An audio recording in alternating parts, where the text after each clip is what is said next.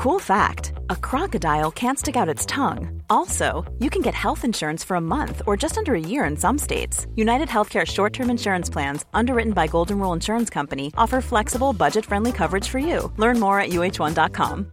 This is Paige, the co-host of Giggly Squad, and I want to tell you about a company that I've been loving, Olive & June. Olive & June gives you everything that you need for a salon-quality manicure in one box. And if you break it down, it really comes out to $2 a manicure, which is absolutely insane. It's also so easy to get salon-worthy nails at home with Olive & June. The difference between how your nails used to look when you did them yourself and now with the Mani system is a complete game changer. The best thing about Olive & June, too, is it's a quick dry. Dries in about 1 minute, lasts for 5 days, and full coverage in up to 1 to 2 coats. Visit oliveandjune.com/perfectmani20 for 20% off your first system. That's oliveandjune.com/perfectmani20 for 20% off your first system.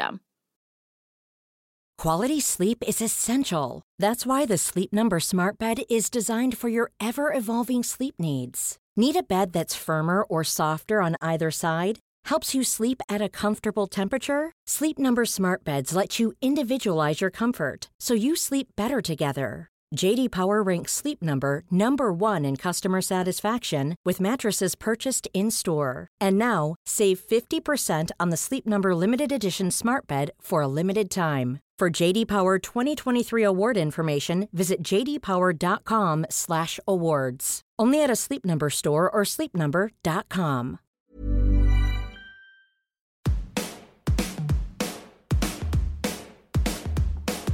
Hello and welcome to The Shift, the podcast that aims to tell the no-holds-barred truth about being a woman post-40. Created and hosted by me, writer and broadcaster, Sam Baker. How do I want to age? What does the rest of my life look like? Those are questions I know many of you have given a lot of thought. Well, my guest today has some answers. Dr. Sharon Blackie is a psychologist and folklorist who is passionate about reimagining the aging process for the better. Her last book, If Women Rose Rooted, was an eco-feminist sleeper hit about finding your place in the world that was passed from woman to woman with the words, "You must read this." Her new book, Haggitude, Reimagining the Second Half of Life, does just that. What, she asks, would aging as a woman in the West be like if we embraced it? Physical changes go hand in hand with psychological changes, and I really wanted to highlight to people that these are opportunities, for more transformation, for more growth, for some really good stuff, rather than what the culture tells us about it, that it's supposed to usher in a time of decline. At its heart is the radical idea. What if older women knew how to use the power and influence that many of us don't know we have? What if we recognised our value? What if, brace yourself, we wrote our own narratives? Sharon joined me to talk about the power of myth, embracing your inner hag, and why she'd rather be the old woman in the wood than a boring old fairy tale princess any day. Do you know, I used to have redder hair, but since I lost all my hair with lymphoma treatment last year, and it's grown back kind of like faded and curly and moppish. So I don't really know what it is anymore, but I used to be redder. Yeah, I've definitely found the fading thing very strange. Yeah, it is interesting. Women who have reddish hair do find that it fades in a much different way from people with other colours. Yeah, I had visions of having that kind of, like long sweeping grey. Yeah, me too. Not happening. No. Not happening. No, well, I didn't have any grey until I lost my hair, and then it came back a little bit grey, so I'm kind of blending into this fake wolfskin thing behind me as I speak. Yeah, it looks very cosy. Oh, well, thank you very much for coming on The Shift, Sharon. Thank you. It's lovely to meet you. Before we get on to the book, you are a psychologist and a folklorist, aren't you? I'd say probably more mythology than folklore, although I did do a folklore dissertation in my master's degree, so yeah, it would I would be specialising. I've studied Greek mythology, Celtic mythology, and all the kind of Jungian ways of looking at mythology, so. And you use it all in the book. How did that combination, mythology and psychology, come about? Because it seems like quite an unusual one. Stories always captured my imagination, and as a kid I always felt they somehow helped me reimagine myself. And so when I was doing therapy and found a lot of the, the classic ways of doing therapy, CBT and all of that kind of malarkey, just, they can work for people, but they're not very exciting and people give them up very easily. And the whole idea of stories capturing your imagination just seemed to me like a really, really good way of creating change where otherwise it would be very difficult. So it kind of came through a kind of narrative psychology practice, really. that makes sense? Yeah, totally. So were you one of those like booky kids who lost themselves in stories? Oh, yeah. I had a challenging childhood, as many of us do. And at first it was my escape, but then it became more than an escape. I think it became very functional and very much about being able to envisage transformation and a way out of any situation that was a bit crap. So, I think stories have huge, huge power. So tell me a bit about those early influences from your childhood. There's stories, but what about family? I think early on in the book you talk about the influence of the women in the Northeast. Yeah, my mother divorced my father when I was about 2, and while she went out to work, I was left with my very elderly great aunt, Aunt Meg. She reminded me, I suppose a lot of your listeners won't know who he is, but she reminded me of the characters that Les Dawson, the old comedian, used to dress up as, very buxom and kind of hairnets and rollers and the lot, and a foul mouth, absolutely foul mouth. But she and women like her were really the kind of glue that held the community together in lots of ways. Everybody thought it was the men that had power, but they were the kind of the moral guiding forces of the community. They told everybody, what they should be doing, what they shouldn't be doing, and they were listened to. So it was interesting times. I remember that whole Les Dawson, Dick Emery thing of those old women they dressed up as and then propped their chests on the garden fence. And That's right. But that's what Aunt Meg looked like. I mean, she was like that. Yeah, it's a strange thing, isn't it? Because those jokes were not about acknowledging the power and the importance of those women. They were about ripping the piss out of them, which is so often the case for, the way middle-aged and older women are talked about. Yeah, indeed, which is a pity, really. But that's kind of the premise of the book, in a sense, that powerful aspect of women, and particularly older women, has just faded, and all we are now are kind of figures of fun or to be ignored. So tell me about Haggitude. Tell me about what it is, where the idea came from. Bring it to life for me. I began to write Haggitude when I was myself kind of on the threshold of elderhood, which I've always thought, for no particularly good reason, randomly selected would be around the age of 60. And I'd written my first non-fiction book, If Women Rose Rooted, when I was about 53. And it was very much about women's journey through life and kind of, positioning it as a journey to a sense of real belonging to the world. And at the end of that book, I talked about the fact that I believed that elderhood was another journey. It was the beginning of a new journey that came on post-menopause. But I was really only a couple of years into menopause at the time, and I didn't feel that I had the skills or the knowledge to write it. So I began to write Haggitude as a kind of follow-up to that. And it really did come from a real passion for transformation. That really is my credo, I think, in everything that I do, that we never, ever stop growing. We never stop transforming, that we are supposed to keep changing and kind of reinventing ourselves. And I saw the very profound physical changes that happen to women, puberty, motherhood, if we have it, pregnancy, if we have it, and then menopause, comes around again as a real kind of physical shattering conflagration, just when we think we're getting over it all. And these physical changes go hand in hand with psychological changes. And I really wanted to highlight to people that these are opportunities, for more transformation, for more growth, for some really good stuff, rather than what the culture tells us about it, that it's supposed to usher in a time of decline. I mean, menopause was the one thing that didn't get talked about. It was the one thing that you're not nurtured through, if you like. I mean, why do you think that is? I think we just live in a very ageist society, and I think that women, particularly for forever probably, have been written off as not useful once they stop being fertile. That I think our value has always been pitched as our fertility, and when that's done, then what use are we? And of course, in older societies and in Indigenous societies today, there is a great use for elder women. They are the ones who have the wisdom. They are the ones who can carry moral authority for the tribe, and we see that very much in our kind of European myth and folklore. So I think that is really where it stemmed from, just that simple patriarchal perspective on what it is to be a woman. And I do not think that it should stop there. I think there is a huge journey and a huge adventure and also a huge utility that elder women have for a society which is profoundly troubled, let's face it. Understatement of the year. But when did that start? I mean, the kind of dismissal, if you like, of contemporary ageing women. When did youth start being lionised? Maybe about the 60s. What's your understanding of when the woman over 40 began to be dismissed, or has it been a forever thing? I think centuries, really. You know, Victorian women also were written off for sure when they were older. But I think it started way back when Christianity started to appear in these islands, because if you look at all of the old stories, the pre-Christian stories, you see grandmothers, you see old women creating and shaping the world. You know, everything from the Fates in Greek mythology, who were three old women who literally kept the entire cosmos in balance, to a wonderful figure called the Cailleach in Irish and Scottish mythology, who created and shaped the land. So we had these old women who were basically running the show.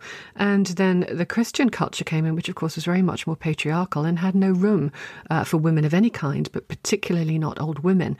And I think we can see that continuing as well through the medieval period, and particularly the period of the witch trials, where, you know, old women, particularly who did not have husbands and families around them, who were alone, were kind of seen to be on the fringes of the structures that kept that society going. Nobody quite knew what to do with them, and so it was a little bit frightening. And if they weren't within the structures of the church and society, then they were probably going to be challenging them.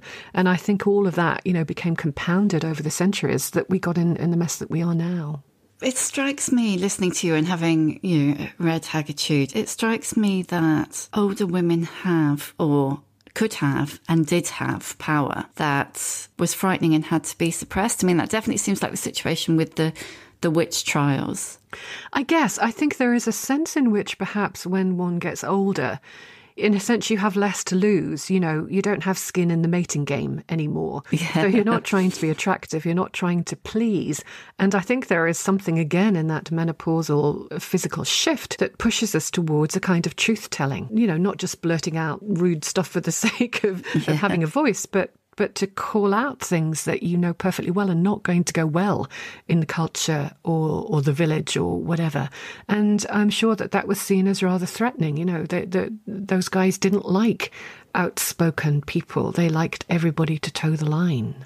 Tell me a bit, if you can, about your own experience of menopause. What were your symptoms like?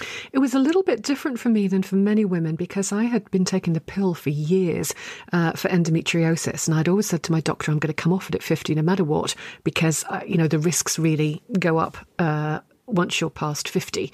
So I came off it, and I guess a little bit of menopause had probably been happening in the background. So I didn't have really awful physical symptoms. I had hot flushes and still do, which were fairly radical. Oh God, still? How long is that?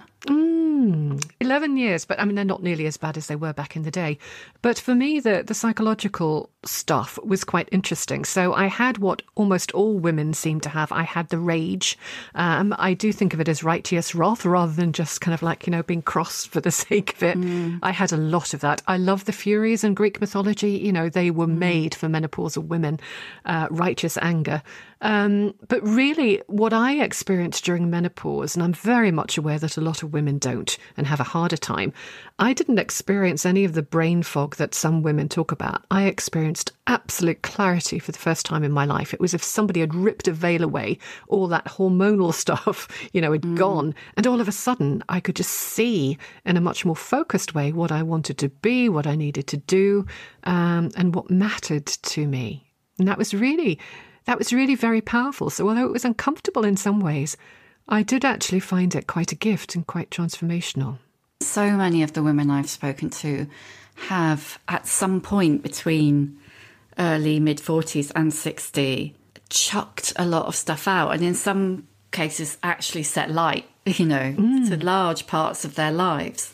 Do you think that transformation, that kind of Is individuation the right way to put it? That kind of, right, I'm going to deal with this, that comes for some women completely out of nowhere. Do you think that's part of the perimenopausal process? I do. I think it's an absolute and probably very necessary bonfire of the vanities. I mean, I think really that's what the process is for. And one of the reasons why I'm so passionate about talking about it is I don't think the culture sees it that way. I think even now that we're having lots of conversations about menopause that we never had before, so many of them seem to be in the context of clinging on crazily to everything that you don't want to let go of. Whereas for me, the whole process of menopause is about teaching us to let go. And that letting go is a process that's very difficult and requires some grieving. But I think of menopause in the context of alchemy, you know, that in the old alchemical tradition and the psychological tradition that kind of derives from it, alchemy is about a process called calcination, which is burning down to the bone. So everything that is unnecessary is stripped away. Your whole past story is stripped away. And what you are left with in the crucible of alchemy is the absolute essence of what that substance is. So in our case, the essence of what you are.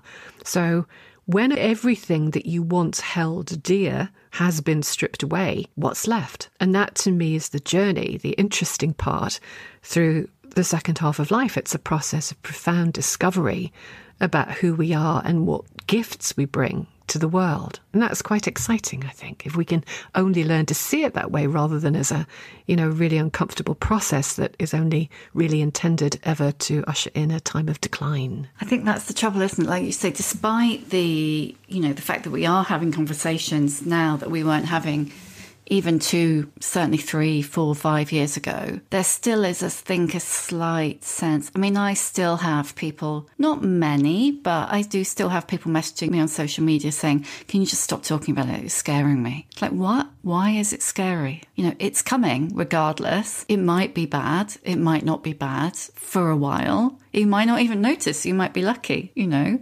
But why are we afraid of change? I think because it really is presented as a time of decline. You know, you go through menopause and then you hang around waiting to die and nobody looks at you, you become invisible, you become unheard, you have no voice, you just become kind of irrelevant. And that is a little bit frightening for people who've grown up in a culture that only really values youthful beauty. Again, you know, really that's what I was trying to do in the book, is to present stories of elder women, midlife women and elder women in European myth and folklore to show that there are so many different ways of being an interesting elder, you know, depending on your own particular proclivities and gifts and what have you. We have all kinds of different old women. We have tricksters, we have truth tellers, we have fairy godmothers and mentors. We have women who literally weave the world into being. We have all kinds of lovely stuff out there.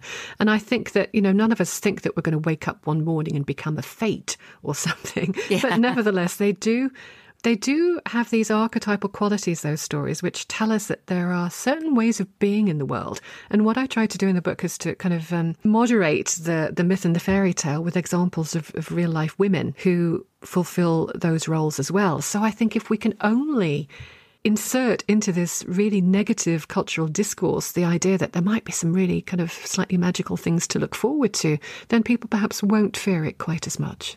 I think one of the things that you said in the book, which I absolutely loved, was when you were a child and you read fairy tales and folk tales, you always identified or wanted to be much more the kind of old woman in the woods than the princess waiting to be saved, you know, by the hero. Yeah, and I hear a lot of younger women really looking desperately for interesting old women stories. And I think it's because they want some hope that there is something longer term to grow into. But yeah, you know, I grew up on a really, really impoverished northeastern council estate. You know, there was no way that I was going to relate to princesses. But the old women, and perhaps it was because of those strange old women that I grew up with, the old women who kind of knew the world and knew what was required for the hero and the heroine to transform. Maybe I was just kind of like, you know, already a psychologist. I saw them as kind of elder psychologists or something, and that's what I wanted to become. But yeah, I found that very, very much more exciting than the pretty princesses. Those characters, whilst they are usually evil or in some way a facilitator, or they're never the subject, they are, and I say this now from a point of view of 56, they are much more interesting. They're not the kind of one-dimensional. They're not straightforward characters. And I think maybe as well, that's why society has a problem with you when you're older, because they don't really know what books to put you in anymore. Indeed. I mean, if you look at one of my favourite characters is Baba Yaga, from the Russian folklore, who normally is approached in her house on chicken legs in the woods by someone looking for fire or a gift from her. But she tests them, and she tests them to the point of death. If you don't pass her tests, then you might get burnt in her man-size oven and eaten up. And, it is easy to see a character like that as evil and the wicked witch. But what those stories to me are trying to convey to us is that all of the best transformations come about at great risk and at a little bit of pain and possibly some grief, and you have to work hard for it. And, in most of the stories, they don't get eaten. They do work hard. They find a way through. But this idea of Baba Yaga as the great kind of cosmic initiator into a new phase of life, I think is a really great one. I'd love to be Baba Yaga. I don't really care about Vasilisa, the little girl who comes to her looking for, for fire to carry home. That seems to me to matter as a role to test sometimes. And there are many, many other examples, that I give in the book about similar kinds of old women who know they're not the protagonist in the stories, but they are the ones who kind of pull the strings and who know how all the machinery of the world works and what's required at a particular time to keep it in balance.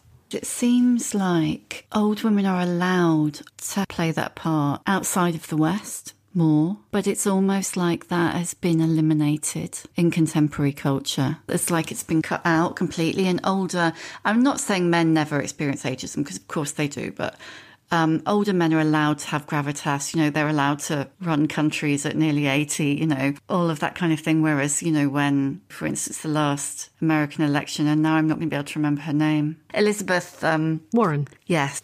She was derided as an old bag. And, I remember hearing an interview with people where they basically said they couldn't stand her voice because she had such an old woman voice. And she's 20 years younger than Biden, nearly. It's insane, yeah. And I can't even remember where I was going with this now, just moaning, really.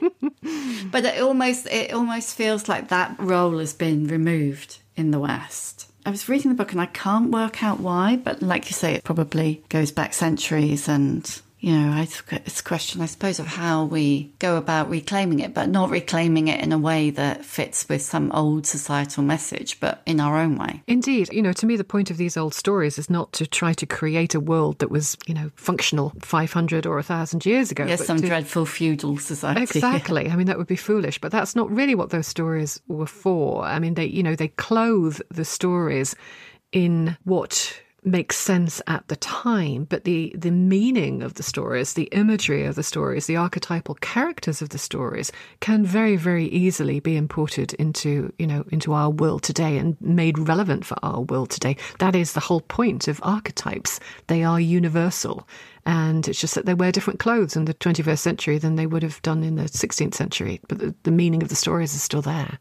Having read about a bazillion books that tackle menopause in different ways or refer to it, I think you're really good at addressing subjects that quite often don't get touched upon much. So one of the things that really interested me was when you refer to whether the ageing process is different for women who haven't had children. Mm-hmm. And I touched on that in The Shift, but I've very, very rarely seen that thinking about. How do you think that ageing does differ for an older woman who hasn't had children? I think the most obvious thing is that you have no one to look after you. You don't have family to kind of ease your journey into the more difficult aspects of elderhood. But I think more interestingly, perhaps for a number of women that I've spoken to who don't have children, there is that sense of no one to pass a legacy of, wisdom, let's call it, onto. And that's one of the reasons why I liked the fairy godmother archetype, in the old folktales, because if you can't be a grandmother, you can always be a fairy godmother. There is still that possibility of mentoring that happens. And I think for the women that I have spoken to who are serious about, the journey through elderhood and who don't have children, it doesn't hold them back. It is a sense perhaps that what you have to give becomes more spread out into the community rather than just to, 2 or 3 children that you're particularly close to.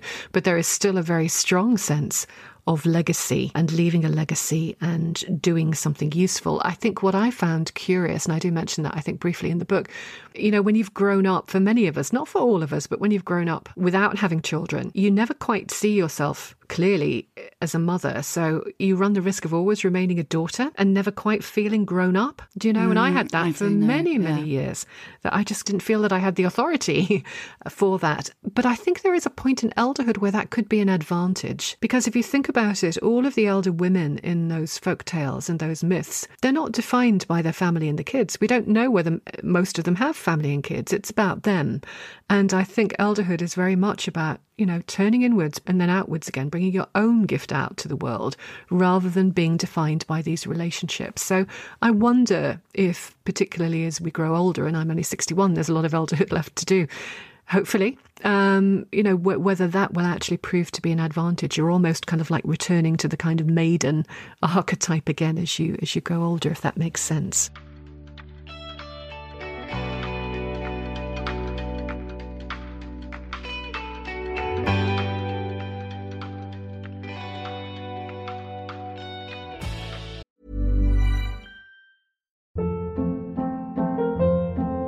Hold up. What was that? Boring. No flavor. That was as bad as those leftovers you ate all week. Keke Palmer here, and it's time to say hello to something fresh and guilt-free. Hello Fresh. Jazz up dinner with pecan-crusted chicken or garlic butter shrimp scampi. Now that's music to my mouth. Hello Fresh. Let's get this dinner party started. Discover all the delicious possibilities at hellofresh.com. You should celebrate yourself every day. But some days you should celebrate with jewelry. Whether you want to commemorate an unforgettable moment or just bring some added sparkle to your collection, Blue Nile can offer you expert guidance and a wide assortment of jewelry of the highest quality at the best price. Go to BlueNile.com today and experience the ease and convenience of shopping Blue Nile, the original online jeweler since 1999. That's BlueNile.com. BlueNile.com. Quality sleep is essential. That's why the Sleep Number Smart Bed is designed for your ever-evolving sleep needs. Need a bed that's firmer or softer on either side? Helps you sleep at a comfortable temperature? Sleep Number Smart Beds let you individualize your comfort, so you sleep better together. J.D. Power ranks Sleep Number number 1 in customer satisfaction with mattresses purchased in-store. And now, save 50% on the Sleep Number Limited Edition Smart Bed for a limited time. For J.D. Power 2023 award information, visit jdpower.com/awards. Only at a Sleep Number store or sleepnumber.com. That's a really interesting notion, because the point you were making about kind of being like a permanent daughter and feeling like you don't have the authority, I think there's also a sense that does definitely come from within, but it also comes from without. There's a kind of ongoing sense that you are somehow selfish if you haven't had children, that you're not a grown-up, actually, that you're not part of this grown-up world. Yeah. That that you are, I don't know, lacking. It is interesting. And of course, there is a difference, obviously. Although not much of a difference necessarily between women who actively choose not to have children and women who would have loved to have children but can't.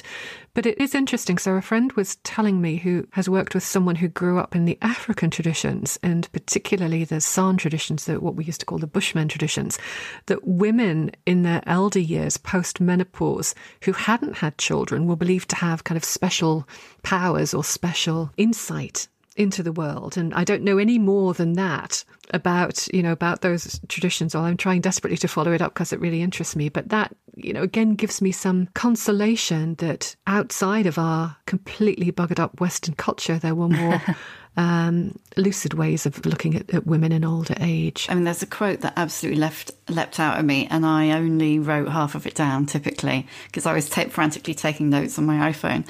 But it's an Ursula K. Le Guin quote.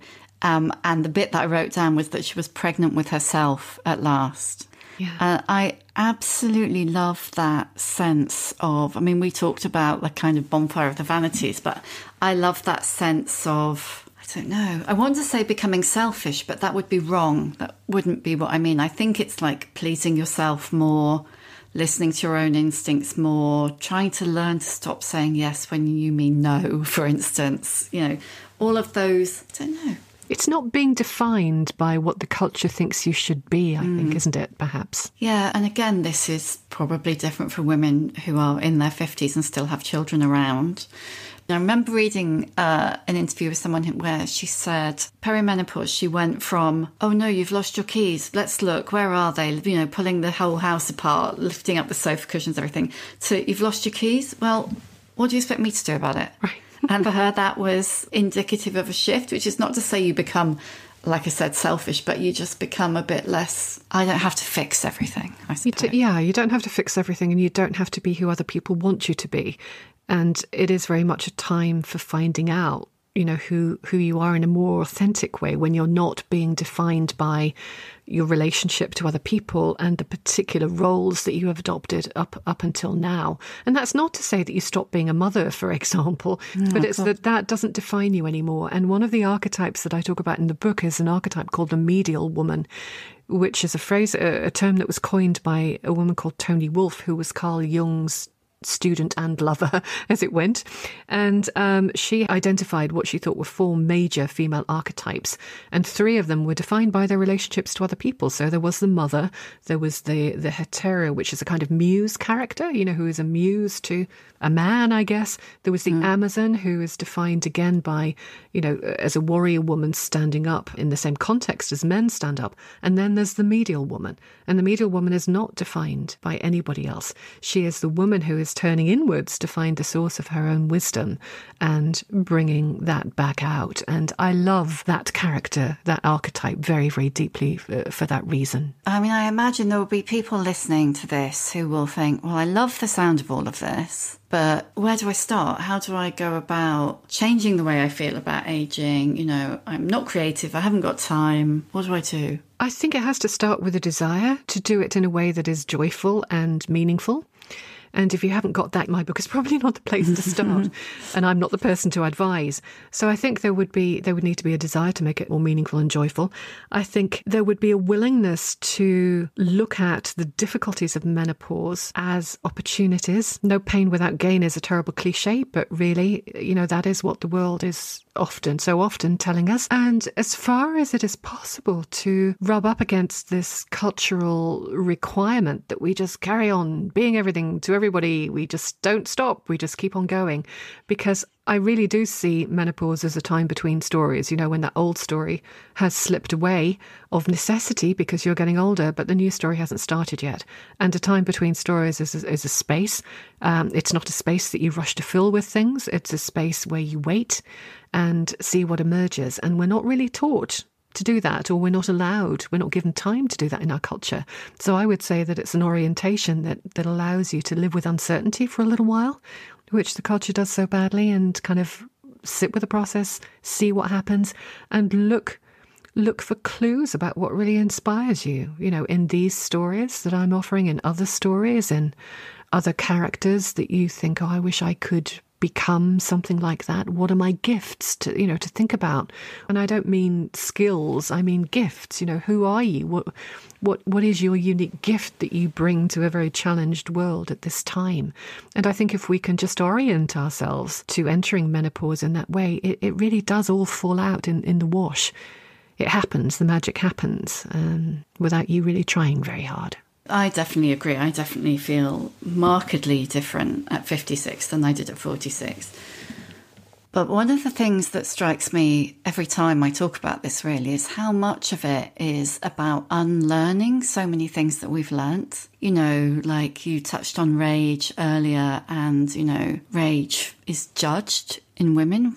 I think actually you use a statistic that I also used from Soraya Chemeli's book about the way that angry girls are judged even by small children versus angry boys. And I think, you know, we're taught to put out fires, as you put it, to not be angry, to be a good girl, to not be selfish. And then as we get older, we're taught that busy is good, you know, doing is good, achieving is good. And so this period of time is all about unpicking all of that. Yeah, I mean, I think menopause is a fire. It really is that alchemical fire that burns through all of those barriers. And it's not a choice thing. I don't think any of us chooses to become angry at menopause. It's not just like, the fact that the societal pressures have built up over 40, 50 years or whatever it may be, and now they're bursting. I think it is just women just get tired. Women just get tired, and while all this great physical stuff is happening, the barriers are just broken down, and the rage that we probably should have been expressing for many, many years just comes out. But I do think of it,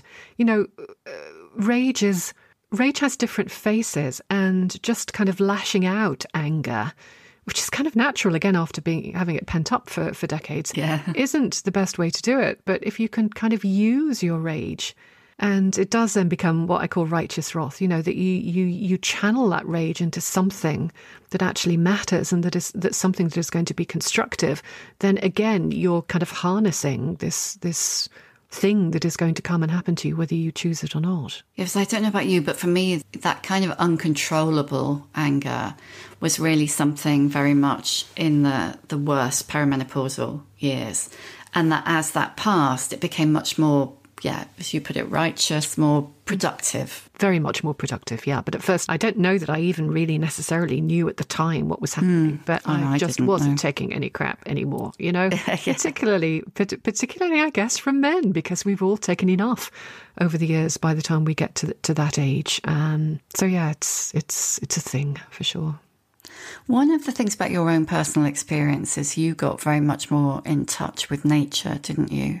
And that's what your previous book, Women Rose Rooted, is really about.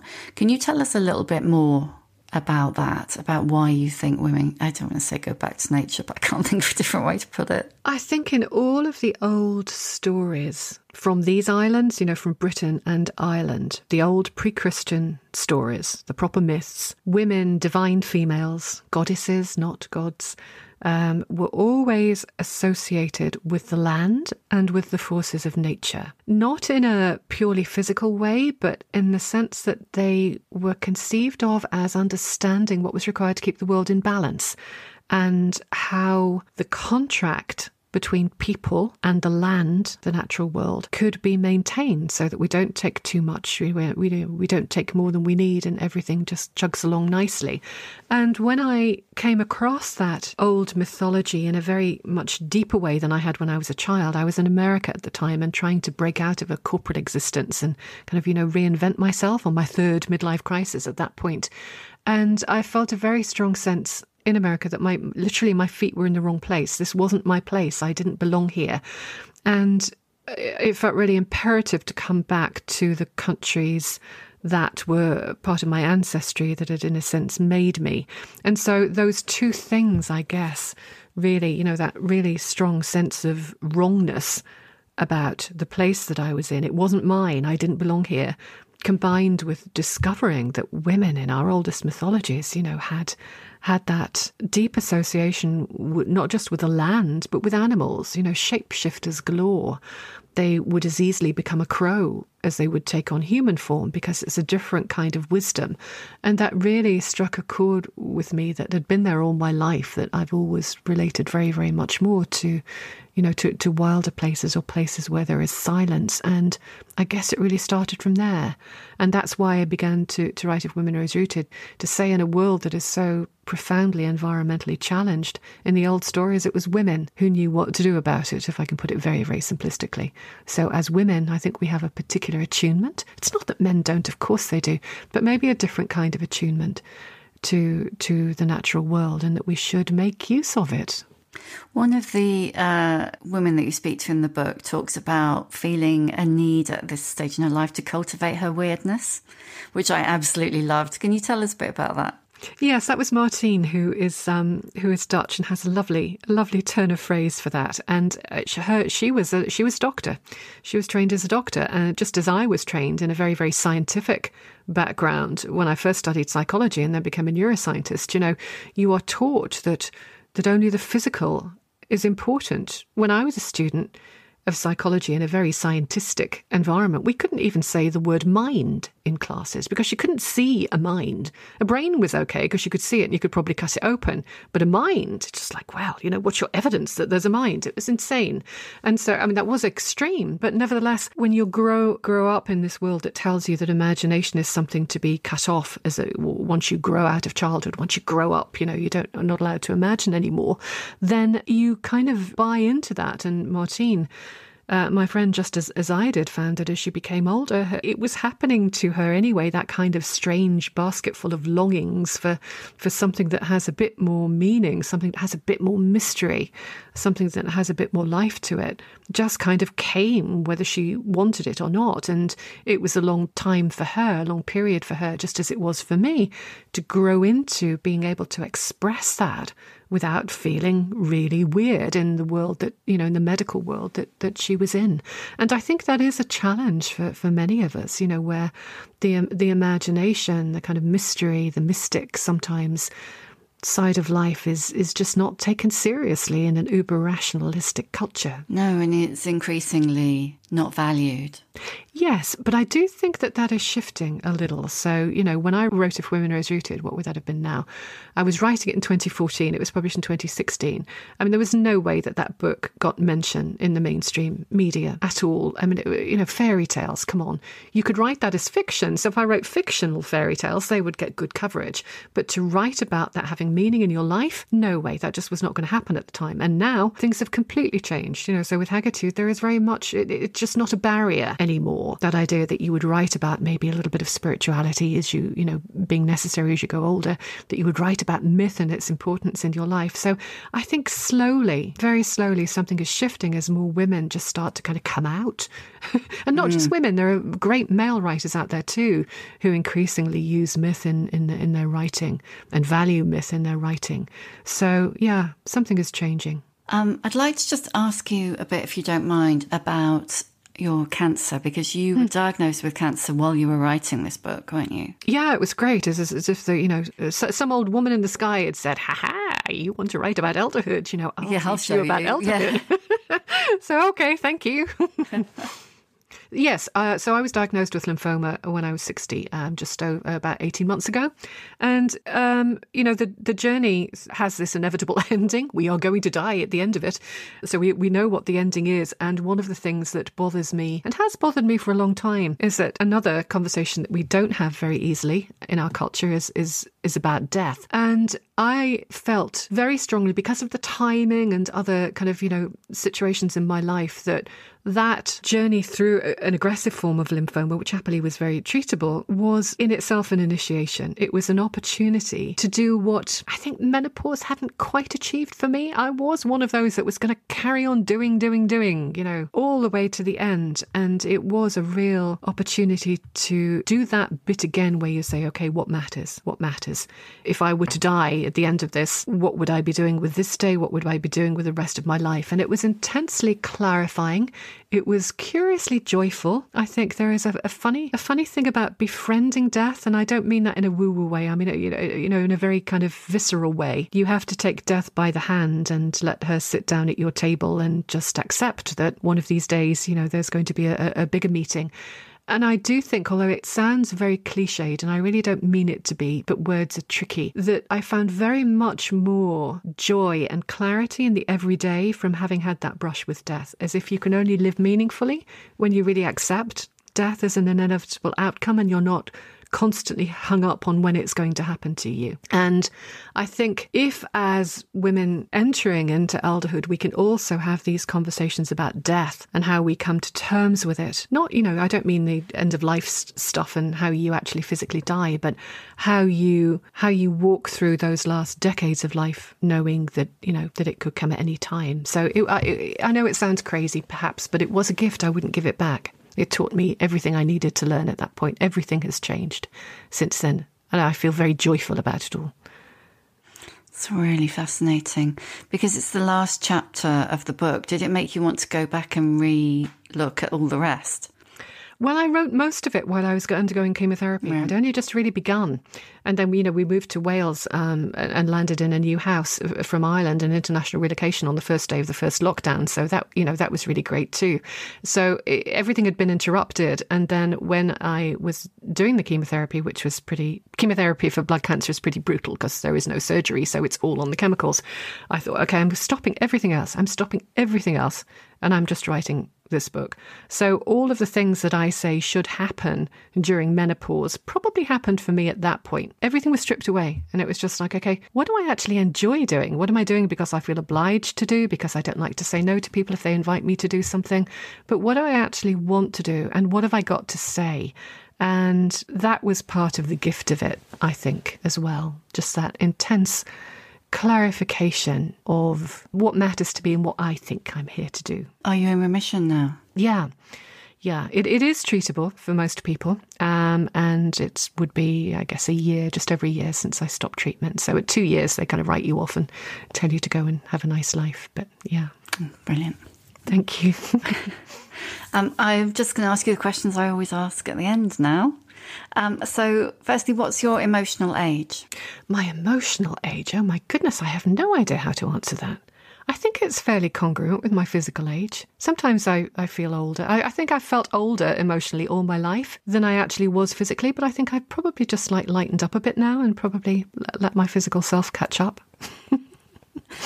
Give us a book recommendation. I mean, you must be able to give us millions of book recommendations, but it could be one that's made a big impact on you earlier in your life. It could just be something really good that you've read recently. I would say one of the books that completely transformed my way of thinking, and particularly in relationship to the natural world and the importance of belonging to it, would have been D.H. Lawrence's The Rainbow, which I studied at school for A-level when I was 16.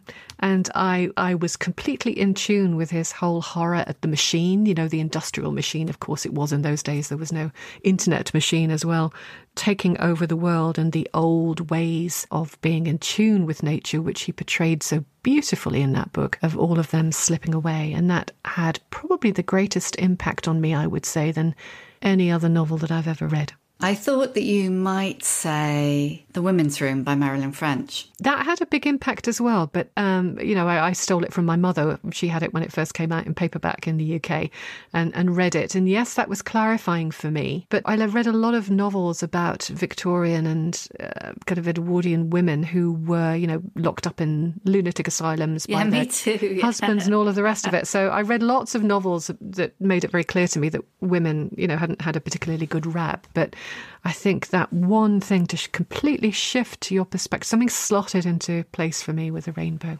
What advice would you give younger women? Always believe that change is not only possible but necessary, and go with it. Don't try to ever put yourself in a position where you think you've arrived. You're not supposed to.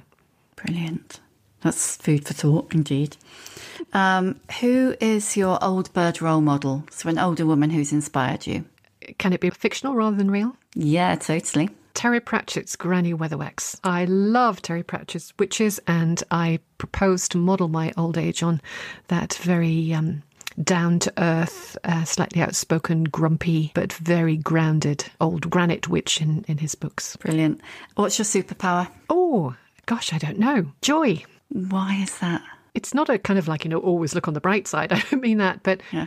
No matter how things get, I can always find joy in just the real basic functioning of life.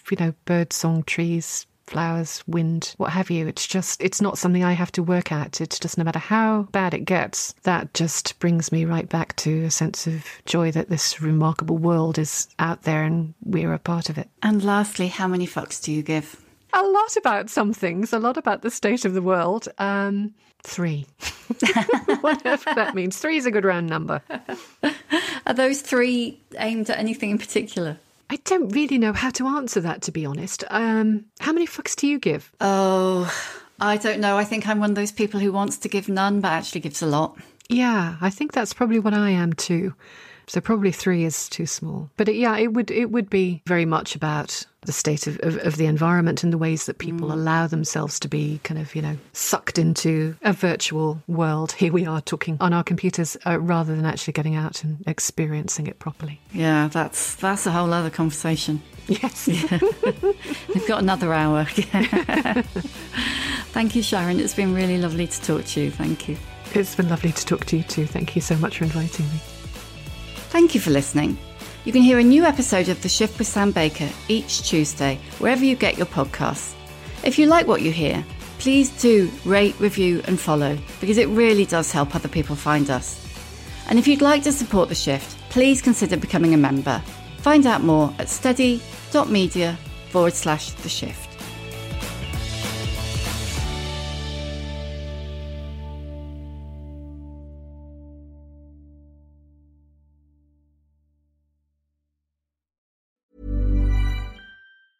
Small details are big surfaces. Tight corners are odd shapes.